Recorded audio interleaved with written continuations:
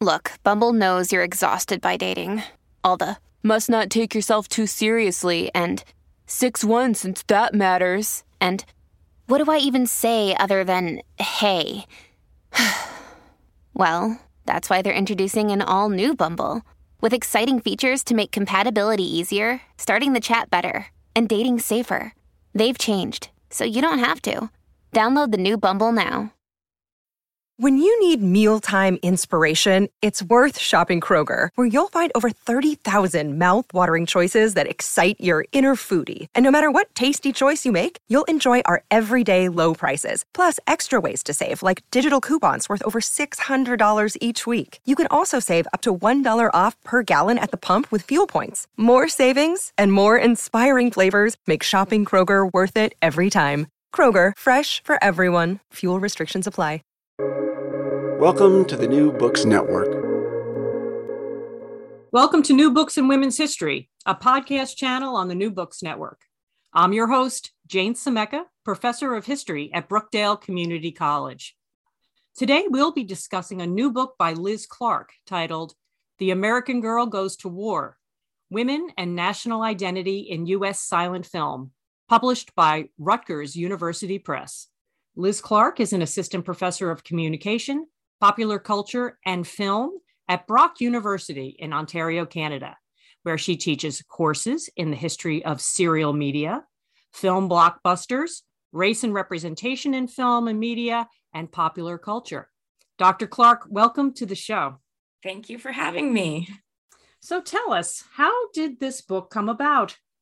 Well, this book was a revision of my dissertation. So it really changed over time. I am not a war film fan, but my brother, I have an older brother, so growing up, he made me watch very many war films. So I've always liked to analyze them as representations of national ideologies or national identity. So I took a course early in my grad degree about silent film, fell in love with silent film, and kind of married the two interests together. And as I was doing the research of, after I had discovered, titles of films to watch, when I watched them, I realized they were all about women. And so that is how it wasn't that I initially decided to study women in war films. It's that I was doing a project on the history of war films and discovered that it was predominantly about women in this era. Wow. So what were some of the challenges for finding and researching and watching all these silent films? So it's silent film. I think the statistic is that there's roughly 75% of silent films are lost. So it is not something that you, if you want to do a comprehensive study of a grouping of films from that period, you are going to be faced with challenges because you can't watch them. I think in my book, it might be a little less. In my dissertation, it was about 600 films that I was looking at, and I only watched maybe 50. So it's what I ended up doing was focusing a lot on the promotion of the films, the way that they were advertised in the trade press, which was magazines that were distributed to theater owners. And so I looked at that like a text that needed to be analyzed. Didn't take it at face value. Obviously, every film will be advertised as the best film ever, but there were ways that you could kind of work with the discourse that was circulating about these films, even kind of comparing the way the advertisements for different films emphasized different, different ideologies. So that became largely how I went about the research. It's really interesting to think about how early filmmakers were trying, the way they thought about their work and their business, right? And how Yes. to promote them and the things that they we're assuming we're going to sell it. Yes, Right? exactly. In the ads, yeah. And in case some people are not familiar with silent films in the early part of the 20th century, what was the film industry like at this time?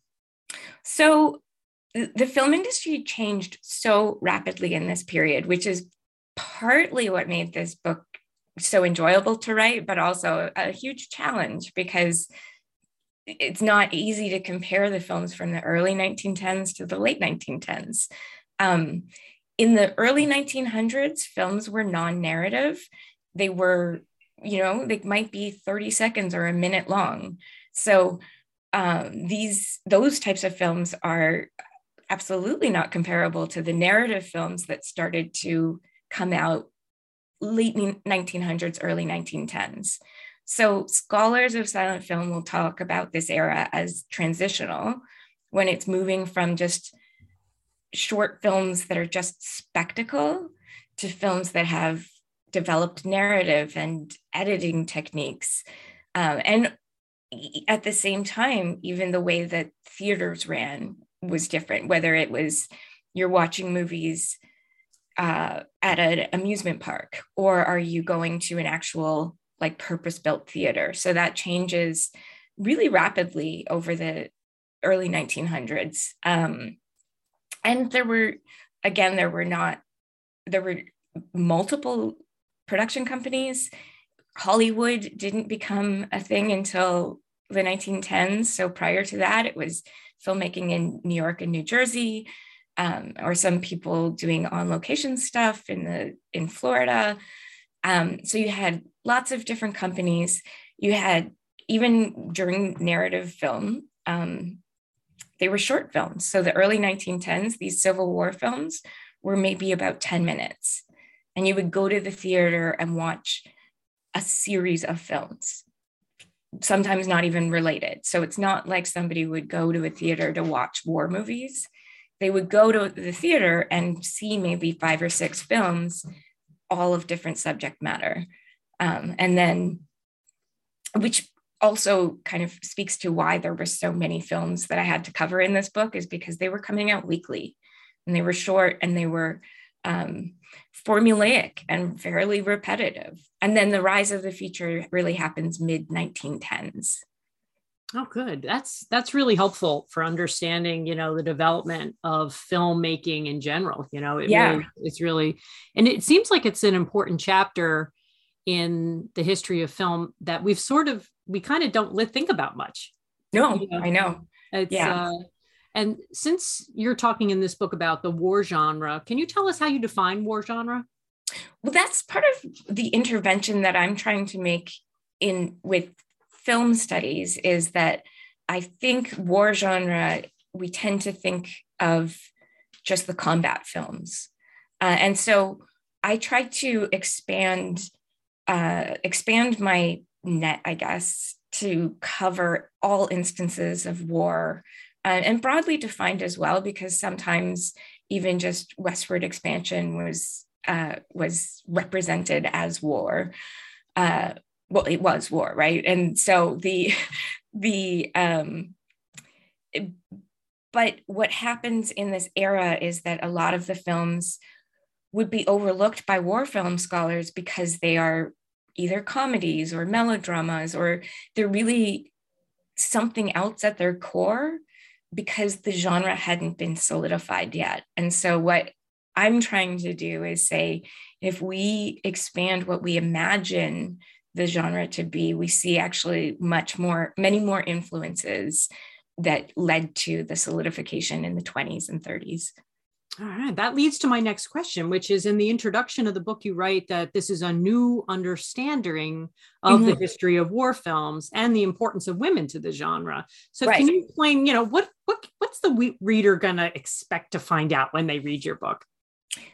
So again, I think that they'll find a totally different representation of war than previously understood. They will find that women's roles in war films aren't only just the home front woman waiting for the, waiting for their husbands and lovers and sons and brothers. You know, they're not just waiting at home for the men at war to come back. They're not just the other dominant image of women in war is like Rosie the Riveter, of like going to the factory. These films are about women actually either putting on a soldier's uniform and going to war, or you know, acting as spies in order to turn the war in favor of whatever side they're on. These women are actively involved. And so that is what I find fascinating, and what the book tries to tease out and understand. Yeah, and it's sort of unexpected, you know. Yeah. I think that, you know, we think of war in such masculine terms. Yes. And to see these films give women such an active, not passive part in it, it's a lot of fun to see. It really is. One of the readings, or the people that I studied, and now I'm going to not be able to remember the reference, but there was someone who wrote about literature about the Civil War that came out after, and then for like decades after the Civil War. And that if you look at the trends of Civil War literature, there's a pendulum of whether the literature is really about women or really about men. And so this idea that representing war has to be masculine is not fixed. And it became fixed because the film industry loves genre, like they love standardization. And so from the 20s onward, you have the idea that war is all about men, but that's not historically the case. Women were always involved. Women are always part of the nation. Yeah. And so this podcast channel looks at women's history. Yeah. How do you think your book fits in with women's history? Well, I hope that it will appeal to women's historians, American studies, just an American history, that this is very much, I mean, of course, I'm coming from film studies, and it is predominantly a film studies book, but it is connected to what was happening politically at the time. It is connected to different discourse that was circulating in American politics and American culture. And so it's very much, it's not that I'm trying to argue that women were fighting in the Civil War. Like, I mean, there are examples where that did happen, but I'm also trying to make the argument that the representation of women in these films are actually really important to how attitudes towards war and attitudes towards militarism or imperialism were shaped in the period. Yes. And when I read this book, I kept thinking about the themes from my course in women's history. Mm-hmm. And I kept thinking, how this book would be so useful in a women's history course. And you write on page 50 that women are key to guiding men toward becoming good Americans. Mm-hmm. And so this reminded me of really an important idea in my class, the idea of Republican motherhood. And it feels like these films represent women in their roles as mothers of the nation. You know, and that, so what are your thoughts on the influence of women in these films in that way? Yes. And so this, again, actually is part of where a shift that happened from, I think, dissertation to the book is. In the dissertation, I was very positive about these women, in the sense like it seemed to me like this progressive, unexpected form of heroism, or that we have these like action heroes in the 1910s. But I recognize that these women are being used to further like dominant discourse or dominant ideologies, again, white supremacy, imperialism or militarism. So the idea of the Republican motherhood and guiding or being the moral center of the nation, in this case, is being used to justify expansion or justify American exceptionalism. And so in many ways, it's kind of yes, these are independent or active and exciting women, but they're also being used to really solidify one particular type of American identity that is not indicative of the whole. And so I think that it's exciting but problematic at the same time. Yeah, it's taking that idea, it's really expanding it and almost distorting it. Yeah. To support a different agenda. Yes, yeah. But they picked something that people were kind of already comfortable with and understood, this idea of women as the guardians of the families, morals, and the, to their influence in the household, and just taking that like to another level. It is very it is problematic, but it's also fascinating to think that filmmakers had that in mind. Yes, yeah. And what I find really fascinating as well is the shift from the mother to this younger pre-adulthood.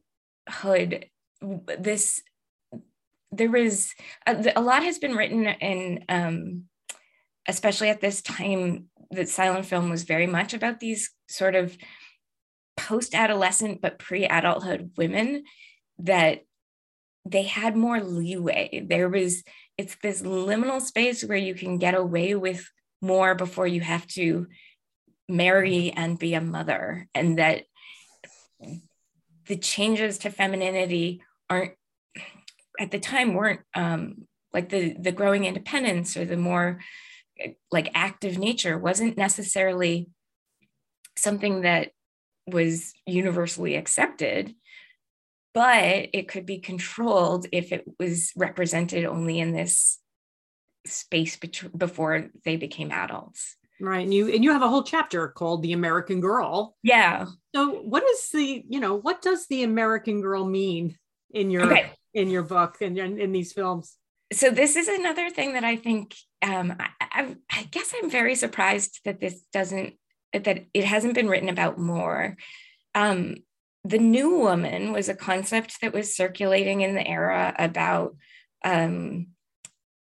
changes to femininity, from the like cult of true womanhood in the Victorian era to this idea that women were more independent. They were going out on their own. They were living in urban spaces. They were moving throughout the public sphere in different ways. Some had jobs, and they were just gaining independence in ways that any change that happens to a kind of dominant ideology is met with anxiety or met with criticism. And so what happened with the New Woman is it quickly became a term of derision. Like it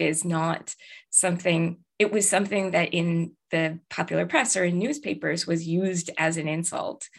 And the American Girl was always a celebratory term.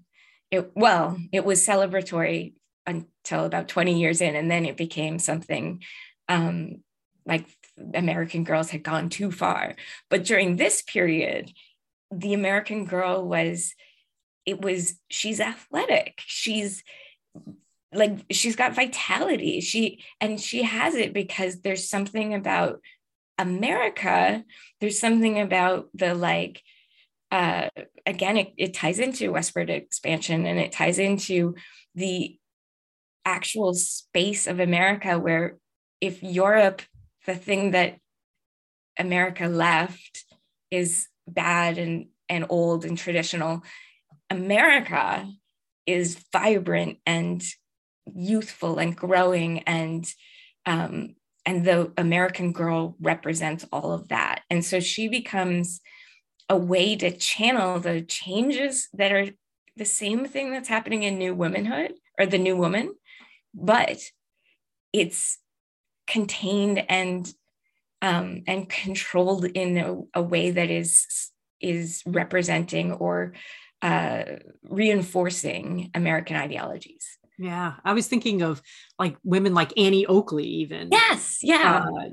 And in the 20s, women like Gertrude Ederle, who swims the English Channel.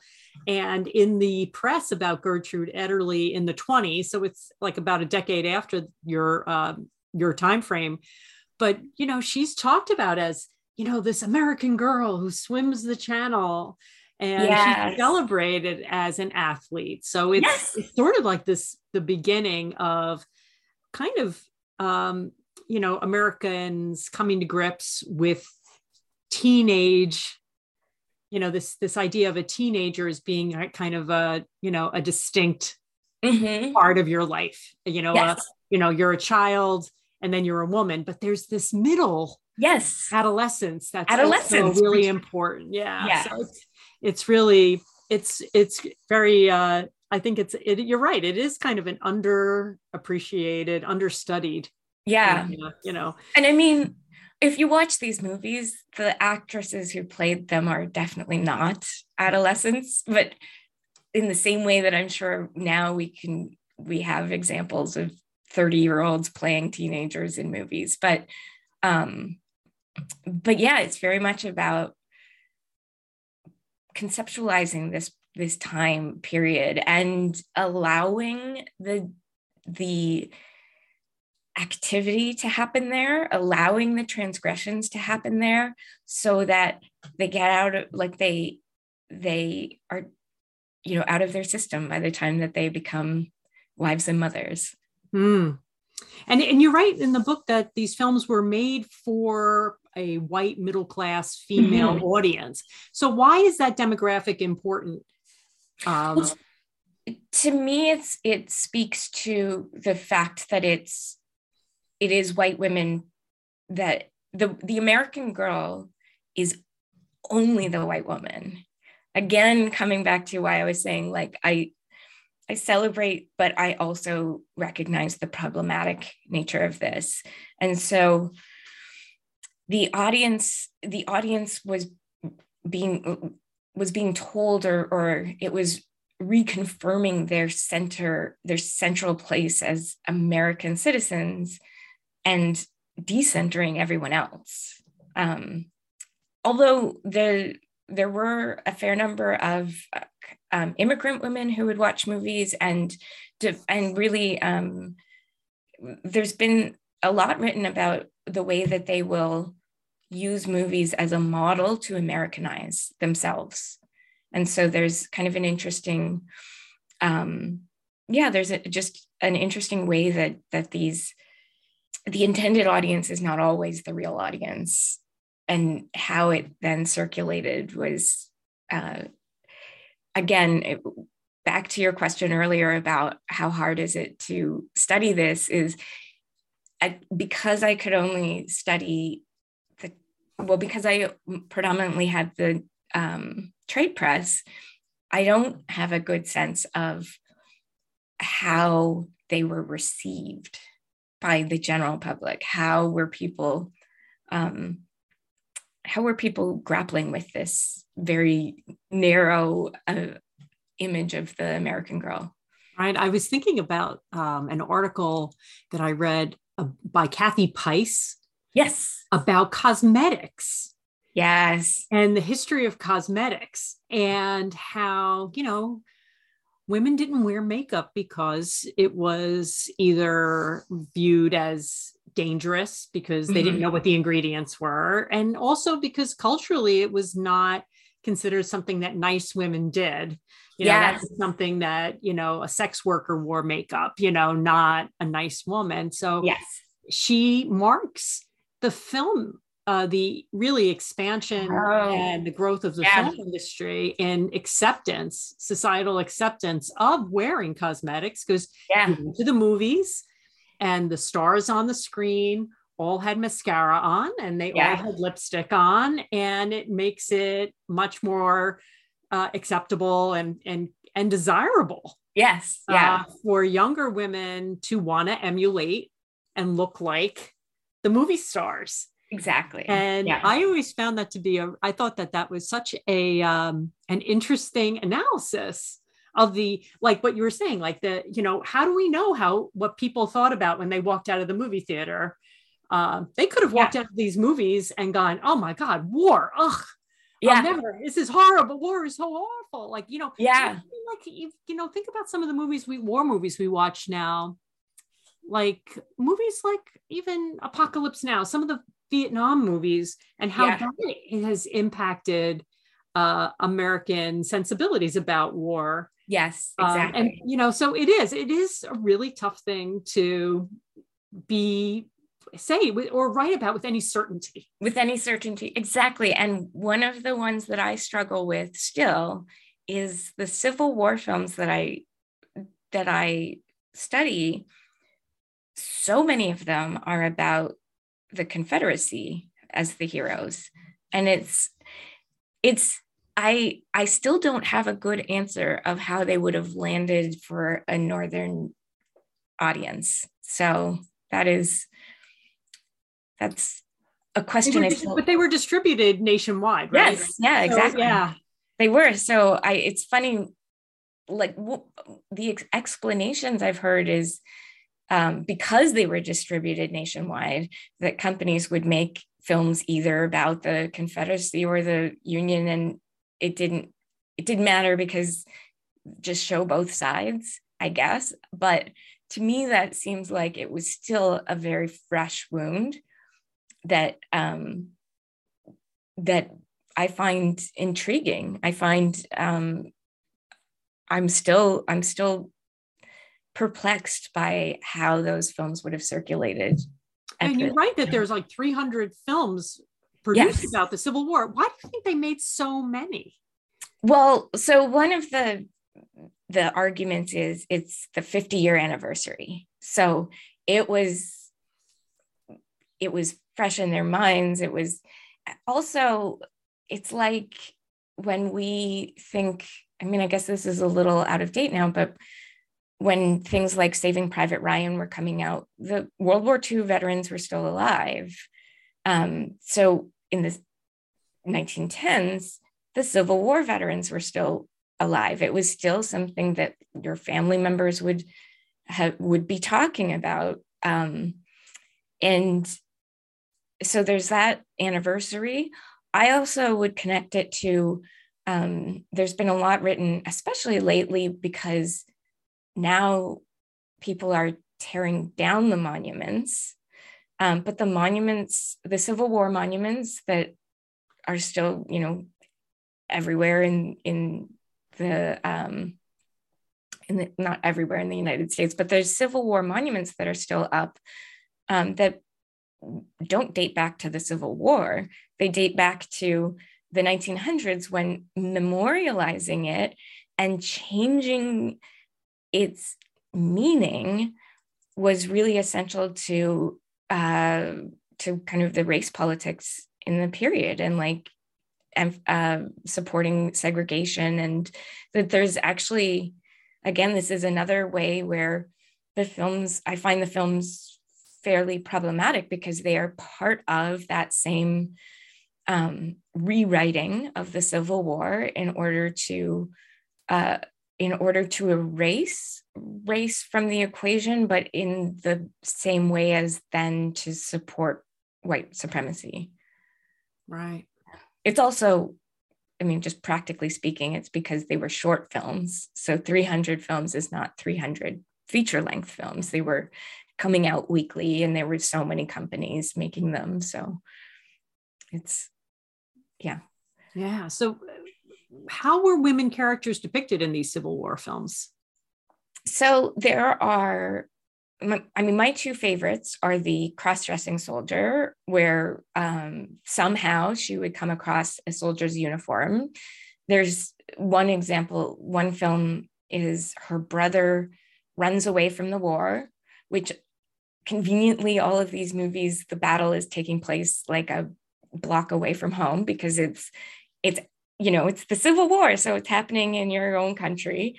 So the brother runs away from the battle because he didn't want to die, and she realizes that he's bringing shame upon the family. So she puts on his uniform and goes to battle for him, but then she dies and he has to stay locked at home for the rest of his life so that no one will know that she did it for him. So there's those kinds of like melodramatic types of films. There's also girl spy films where, again, because the Civil War is happening in everyone's backyard, a woman will be at home and will have to somehow gets involved in the war, has to deliver a message. And because she's a woman, she can get easily across enemy lines because no one would suspect that she's doing something for the war.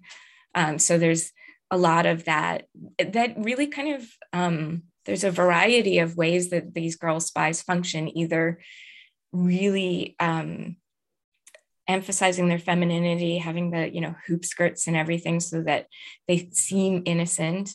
But then there's also like active athletic women who will be wearing, pants and running and like diving across rivers to get through to the camp that they need to send the message to.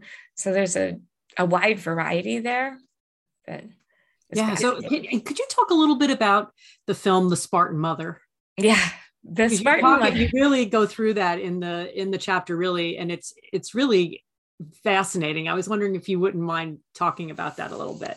So The Spartan Mother is another one of those cowardly soldier stories where her son comes back because he doesn't want to die. And she, holds a gun to his head to say, you have to, like, I won't have shame in this family. You get back out there. And again, I think that this is an extreme example of a woman who would sacrifice her son for the honor of her family and for the country, or her country, because her country means more to her than her family, which I mean, obviously I struggled to identify with the Spartan Mother, but it is very much about like emphasizing this war as like the reference to Spartan, in like the Spartan culture, that there's war and honor above all else, and that mothers would be as integral to that that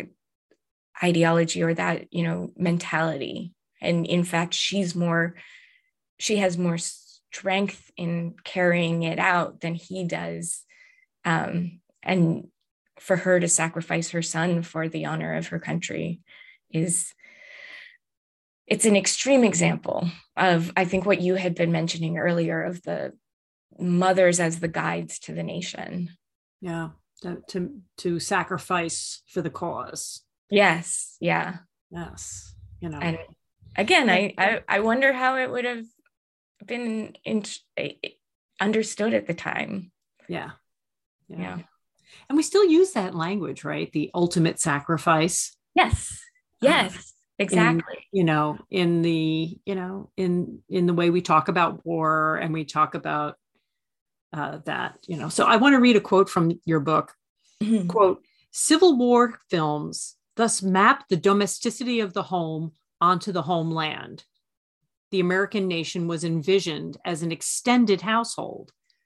This accounts for the prevalence of female participants in battle because they were equally important in defending the unity of family/nation." Mm-hmm. So that's really like it's making that very powerful connection, right? Yeah. Of representation and patriotism. Yes. National identity and war.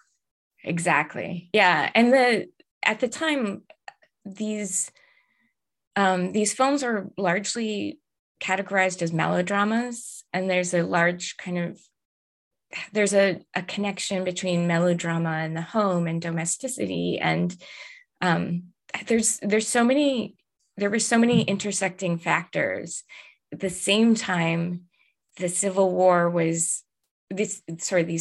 films were being created when American foreign policy was not about global. Foreign policy was essentially an isolationist, stay-at-home sort of,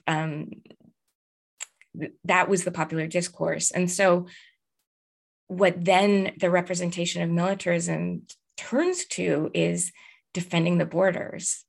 That even as we transition towards World War I was not packaged, but the threat of World War I was always about, what if someone wins and invades us? And so this idea of the homeland needs to be defended was something that was continually rehearsed in popular culture, and it worked to, it's the female character then becomes central to that story because she's under the ultimate threat if the homeland is invaded, and she's also, she's the first kind of defense of it. So she has to be protected, but she also does the protecting. It's kind of an interesting combo. It is. And, the woman is the home. Mm-hmm. She is the home. She really symbolizes, keep the home fires burning. Yes. She is the home, So, you probably have already kind of said this in the interview, but, there's so far fewer American Revolutionary War films made. Did you have any thoughts on why so many fewer about the American Revolutionary War? I think it comes down to the American Revolutionary War is more cut and dry in its ideology. Like we were just talking about the Vietnam War, and the Vietnam War was one that was so hard to come to terms with, which tends to result in more representations, right? That you have to work out what was happening. And the Civil War, I think, is more so than the American Revolution, is something that needed to be continually revisited to understand how it fits in the national narrative. And the same with the, westward expansion. And there's so many ways that film was used to write a narrative of that history. Whereas I think that the American Revolution narrative was more cut and dry. It was, we had to break from England, we fought for our independence, and we got it. And it's like, that's easy to represent. The Civil War is something that needed a lot more effort to make it seem something positive to the, and it's and this is the title of a film from that era, but it is a symbolic birth of the nation where two warring sides come together. So there's something just more, I think, there's more to work with in terms of representation and ideas behind it. Yeah. And I think that probably in the the early part of the 20th century, they're still trying to come to terms. Yes. With the Civil War. And I would even argue that people are still trying to come to terms with the Civil War now. Yes. I noticed, there's still tons of books being written about the Civil War. Yes. And about, what it meant. Exactly. This reassessment. And so it's really, as an event in American history, I don't think that there is no other event that eclipses it. No. Yeah. So it's probably, that's probably being reflected in the film industry trying to almost like work it out. Yes, exactly. And again, this is something that this is a minor intervention I hope my book will make. But when war film scholars talk about the war genre, they rarely will address this grouping of Civil War films. There's one woman who did a book on the Civil War.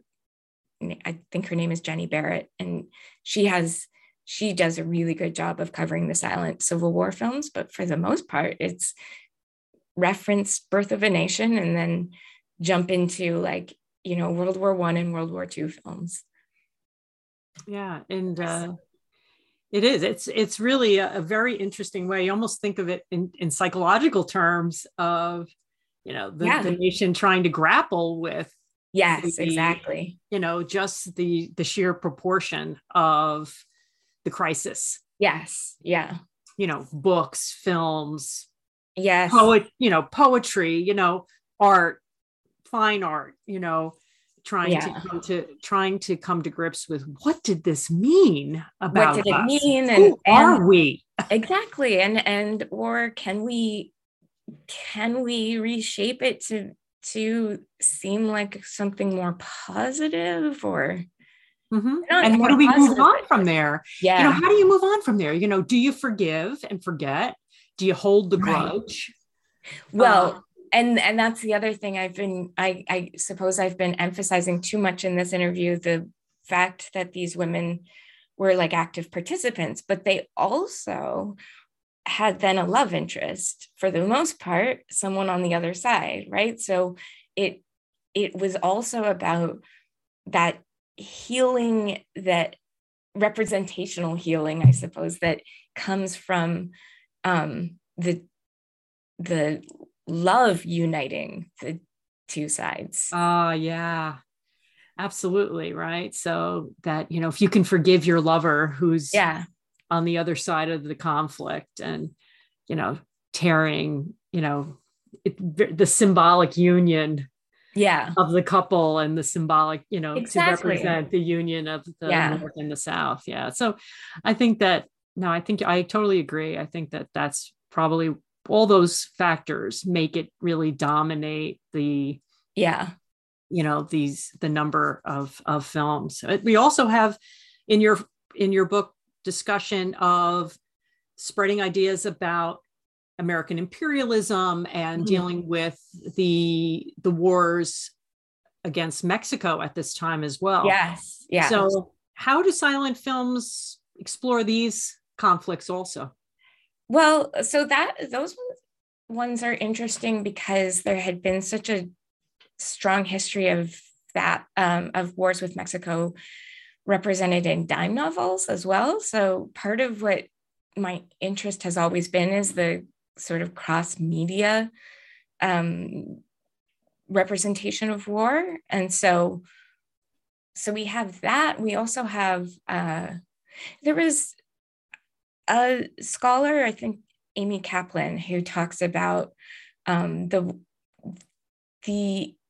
way that the American myth was really built on this idea of anti-imperialism, except that to build the country, imperial efforts had to take place. And so I used a lot of her conceptualization.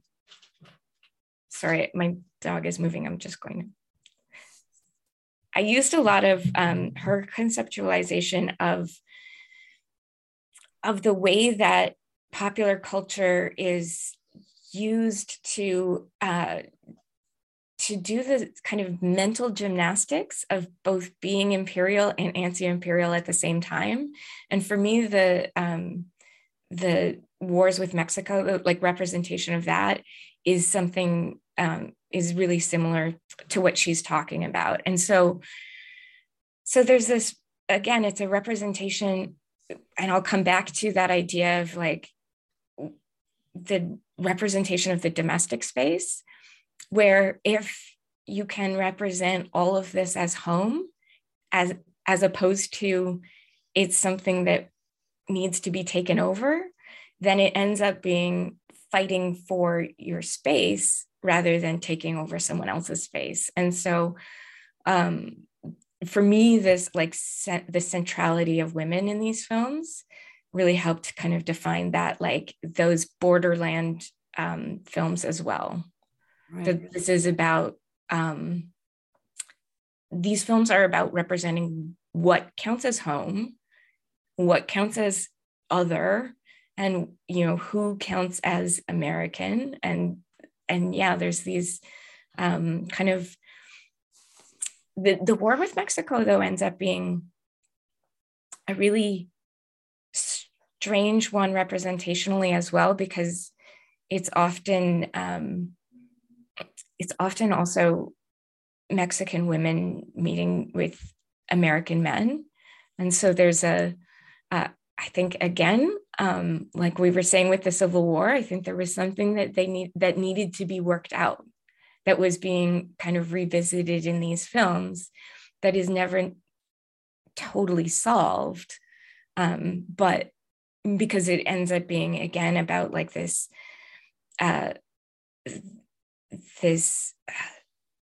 meeting of the two, that there's like a strange, there's a not quite solid border that's being represented there. Mm-hmm. So yeah, but there's, you know, there's far less of the Mexican war with Mexico films, but it does show up, I think, as an anxiety to what constitutes home, and what happens at the edge. Right. And the issues of race, right? Yes, exactly. Yeah. And the differences, I think, this is one that I don't feel as confident speaking about, because I haven't done like extensive research on this, but some of the sources that I was reading really talked about the way that at the turn of the century, there was almost like hierarchies of race, of like, if white is considered the most superior, that there was, it wasn't like white and everyone else. There was variations of who is close enough to be included and who is excluded the most. Yeah.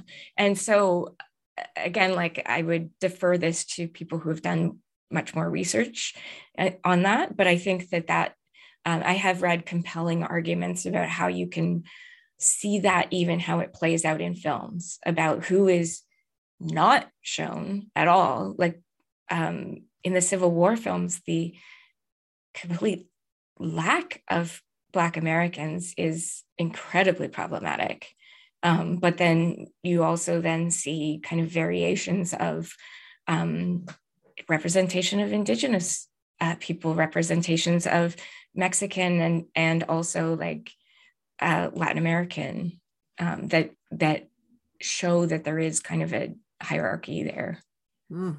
So while you were conducting this research, did you come across any films that really stood out for you, which, you know, that were like, oh my God, this is shocking, you know? Yeah. So the one that shocked me the most, I think my jaw was on the floor at the archive when I was watching, is called Behind the Door, which is now actually, it has been released on DVD and Blu-ray. So if people are interested in watching this, it is about, well, I guess I'm going to spoil it, but it's still worth watching. It's about a woman who, her husband is a sea captain. She sneaks on the boat because she wants to stay close to him.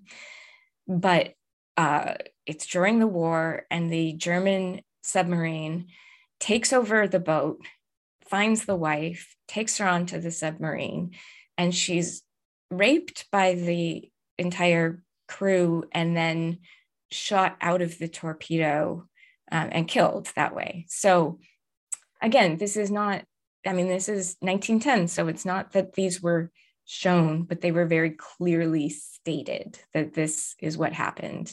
And her husband survives and vows that he will get revenge. So years later, he finds the German captain, and takes him into his captain's quarters and skins him alive and puts him in a closet. So when his, fellow, the people on the boat with him come to find him, he's sitting alone at the table, and they ask where the guy is. And he said, I tried to skin him alive. He died. So he's very disappointed that the guy died before he could suffer enough. And then at the end of the movie, the captain dies and reunites with the spirit of his wife. And it's just a brutal, brutal film. And I knew that anti-German sentiment was strong in these films, like especially in the post-World War I period, but I was certainly not prepared for that level of horrific subject matter. And so I guess like ratings and, the Hays Code and all that comes much, much later, right? Yes. So the stuff that you see in movies from the 10s and 20s, you're right. That's another misconception that people have, that films didn't show problematic subject matter, or not problematic, but like sex and drugs and violence and crime was very dominant before 1934, when the code came into being. Yeah. Wow. Yeah. So, it's another reason really, to revisit these films, because it really shows us, a lot about ourselves as a culture. Yeah. Yes. And how much we could tolerate, Yeah. And I mean, I like, when I'm teaching, I like to remind students that the past is not so distant from us, right? That and also, again, like we had been talking about, not that we can never really know how audiences liked or disliked the films, but we do have evidence that lots of these films were, or we have evidence of some films, particularly Birth of a Nation, that was not universally accepted. Lots of people were angry about it. So I'm always reminding the students as well, like just because these are the films that survived, or these are the films that you see in school, doesn't mean that everyone in 1910 thought this was the best, or everyone thought this was a good message, or, there's a variety of people were just as divided then as they are now, but maybe not. I don't want to say divided. Like I mean it as there's tons of different opinions. There always has been and always will be. Yeah. Well, one thing you always know when you go to a film and you talk about it later with your friends or your family is that nobody ever agrees. No. And there's always broad disagreement. Yes. Oh my God, I thought this film was great. Oh my God, I thought it was terrible. It was boring. Right. So, you never, it's part of what makes it fun. Yes. Yeah. And I really hope that people, when they read the book, understand that that's not something that I could address, because I don't know, especially with some of these that were not huge cultural milestones, right? Like some of them would have been in theater for a couple of weeks and then moved on. And so it's not like they would have been talked about widely or written about widely. So I don't know how people reacted, but presumably there was as much debate then as there is now. Yeah. And, they didn't have the opportunity for reruns or streaming over and over again. Like we can rewatch things. Yeah. And you can rewatch something years later and have a totally different reaction to it than you did initially. Exactly. And these people probably went to the theater, saw it once, it went in the can, and put on a shelf, and nobody watched it again. Yeah. So, I think that the fact that we can rewatch, or you go to the theater, you watch it, and then maybe a year or two later, it comes on TV. Yeah. You get to see it again, and you get to kind of redigest it Yes. I think that's, that's another difference in the way we consume our media and the way we consume our. Yeah. Well, not fun fact, but this is also why film history was so slow to kind of tell the story of the silent era, because they couldn't rewatch. The historians that wrote the initial histories actually just wrote what they remembered watching years before.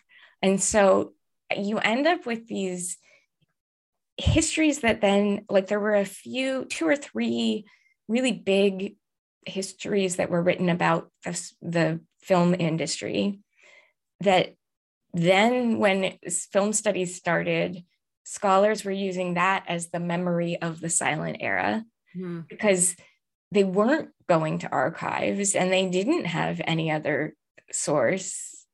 So film history was taught based on these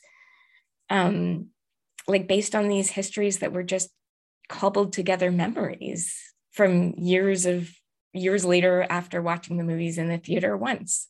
And so then it took until I think about the 80s when film historians really started to go back into the archives and started to see, oh, wait, there were other things happening. And this story that we have of the film industry is not the right one. Right.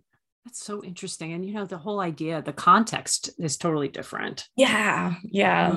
Right. Wow. And, I was really compelled by the other section in the book about peace and preparedness.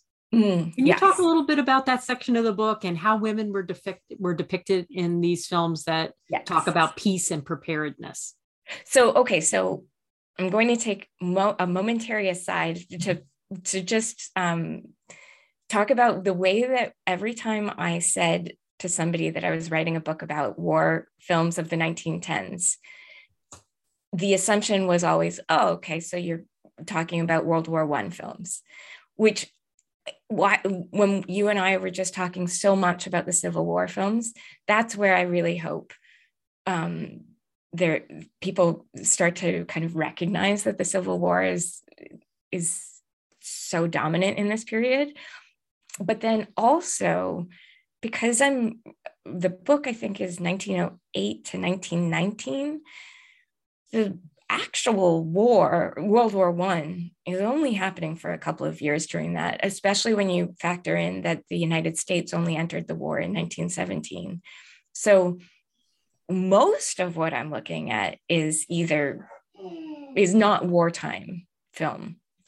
And that preparedness section was probably one of my most favorite parts to write. And it started because I was really interested in the serials. So serials were another really popular mode of filmmaking at the time, where people would come and watch week by week by week. The film would be also, the narrative would be written in the Sunday newspaper. So you could read an installment every week and go see the movie. And there were a handful of preparedness serials. And then I found more and more about preparedness film and preparedness serial, which is why it became essentially 2 chapters.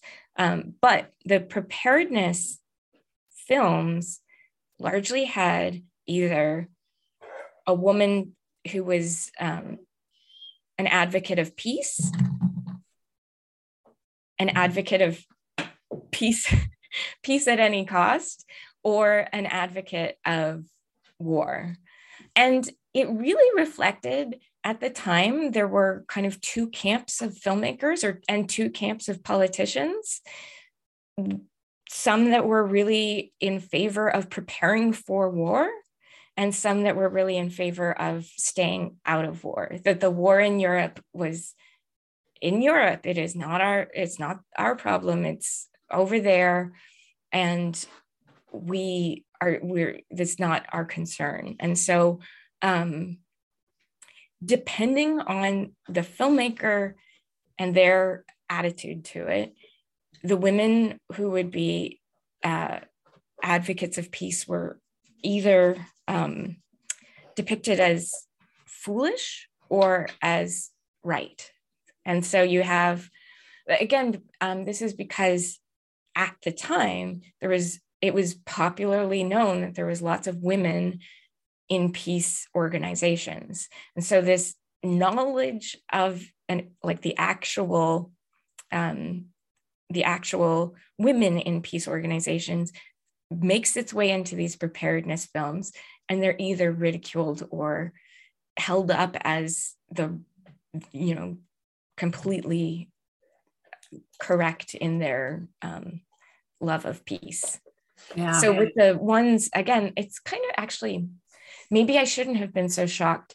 It's very much like Behind the Door, where the foolish versions of the peace at any cost women end up, now I'm forgetting that, I think there's one that has to kill herself because she's about to be taken over by foreign invaders. There's a lot of, there is a lot of brutality that's shown, like what will happen if we don't have a military, what will happen to our women. And, it's obviously the woman who was trying to oppose the military that has the first kind of calamities against her. Yeah, I found that really fascinating because, for, a long period before World War I, the peace movement was very, very active. It was kind of an overlapping movement with the club movement, with the suffrage movement. They were all a lot of the overlapping membership. Yes, in these organizations, and famous women like Jane Addams were leaders, and they had a tremendous amount of traction. Yes, I remember the story of when World War I breaks out. Women march in New York to end the war and to oppose World War I. American participation, and it just really it's such an interesting tension between these do-gooder women and patriotism. And so I found that part of the book really, really interesting. And I have to say that I felt some sympathy for the women in the peace movement whose heart is in the right place. Oh, yeah. There's like, hey, look at the destruction of war. We lose husbands, we lose sons. Men are, naturally, they believed in this kind of natural part of men's personalities to be rash, to be, quick to violence, quick to temper, and that they were the heart, and they understood that, as mothers, that the sacrifice of women during the war, and that they needed to represent the moral kind of core of the family. So I have to think that they were extremely distressed. Yes. About the representation in the films where they are shown as foolish. Yes. I mean, that had to be incredibly distressing to them, and considering the amount of time and really even the amount of progress they had made. Yes. Yeah. With that message at a time when you have people like Teddy Roosevelt, right? Who's also is a progressive and leader of the progressive wing of their party, but still, quite hawkish. Yes. In his views on American exceptionalism and war and the glory that goes along with participating and fighting a war. So that was really very, very interesting. And again, I think that there was, of the preparedness films, I think there was only maybe one that was like really pro-peace. And so you have a lot more support of militarism, but part of it is just the politics of those who are involved in the film industry. So like you're pointing out, it's not indicative of what everybody at the time was saying. It was, or what everybody was in support of. It was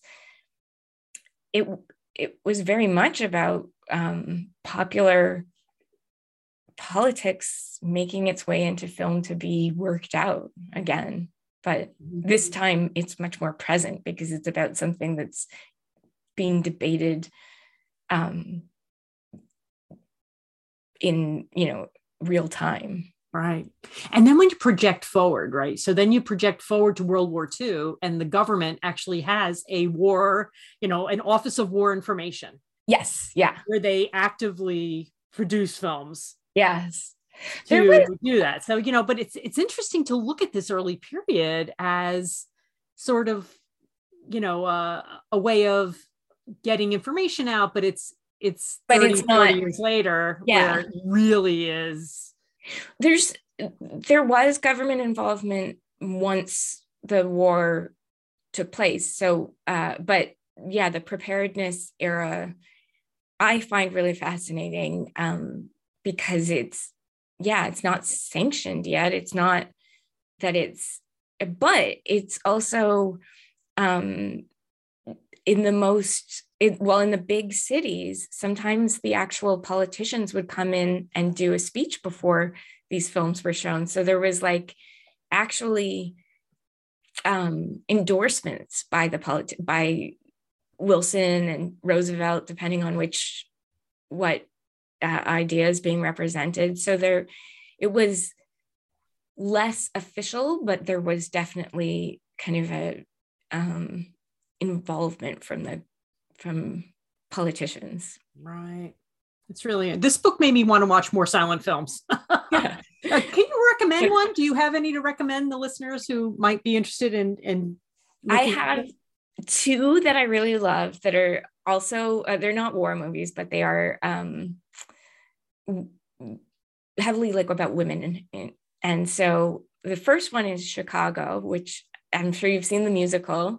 The musical is based, I think, on a play it was made into a movie in 1927. And it's just a pleasure to watch. So that one is available. I know it's available on DVD. So easy-ish to find. And then the other one is called Pandora's Box.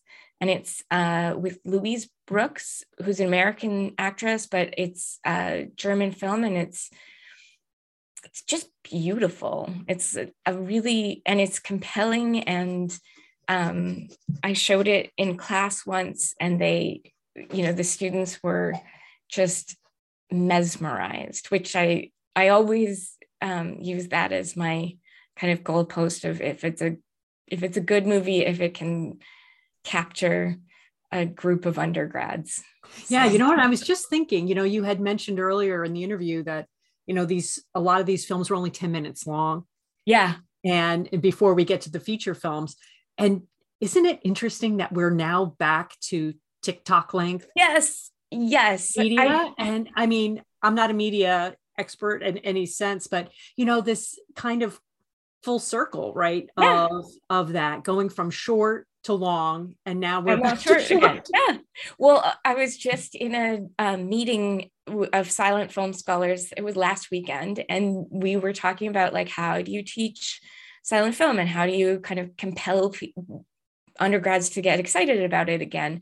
And almost everyone was talking about how they now do a class where it's early film and TikTok. And I did one 3 or 4 weeks ago with my class, showing a handful of TikTok videos in comparison to these short silent films. So if you want to look at my favorite ridiculous silent film, from that kind of spectacle era, is called The Dancing Pig from 1907. And it's this weird pig costume, but with a really accurate pig face mask that opens and closes its mouth and can move its tongue. It's a very creepy pig, but he dances. And then a woman who's dancing with him rips off his clothes, and it's just bananas. It's a joy to watch, but also perplexing and interesting. Oh, that's really interesting. So I want to thank Liz Clark for joining me on the show today. If you are a movie buff or have a film lover in your life, you need to get them a copy of The American Girl Goes to War. I really enjoyed this discussion. Thank you, Liz. Too.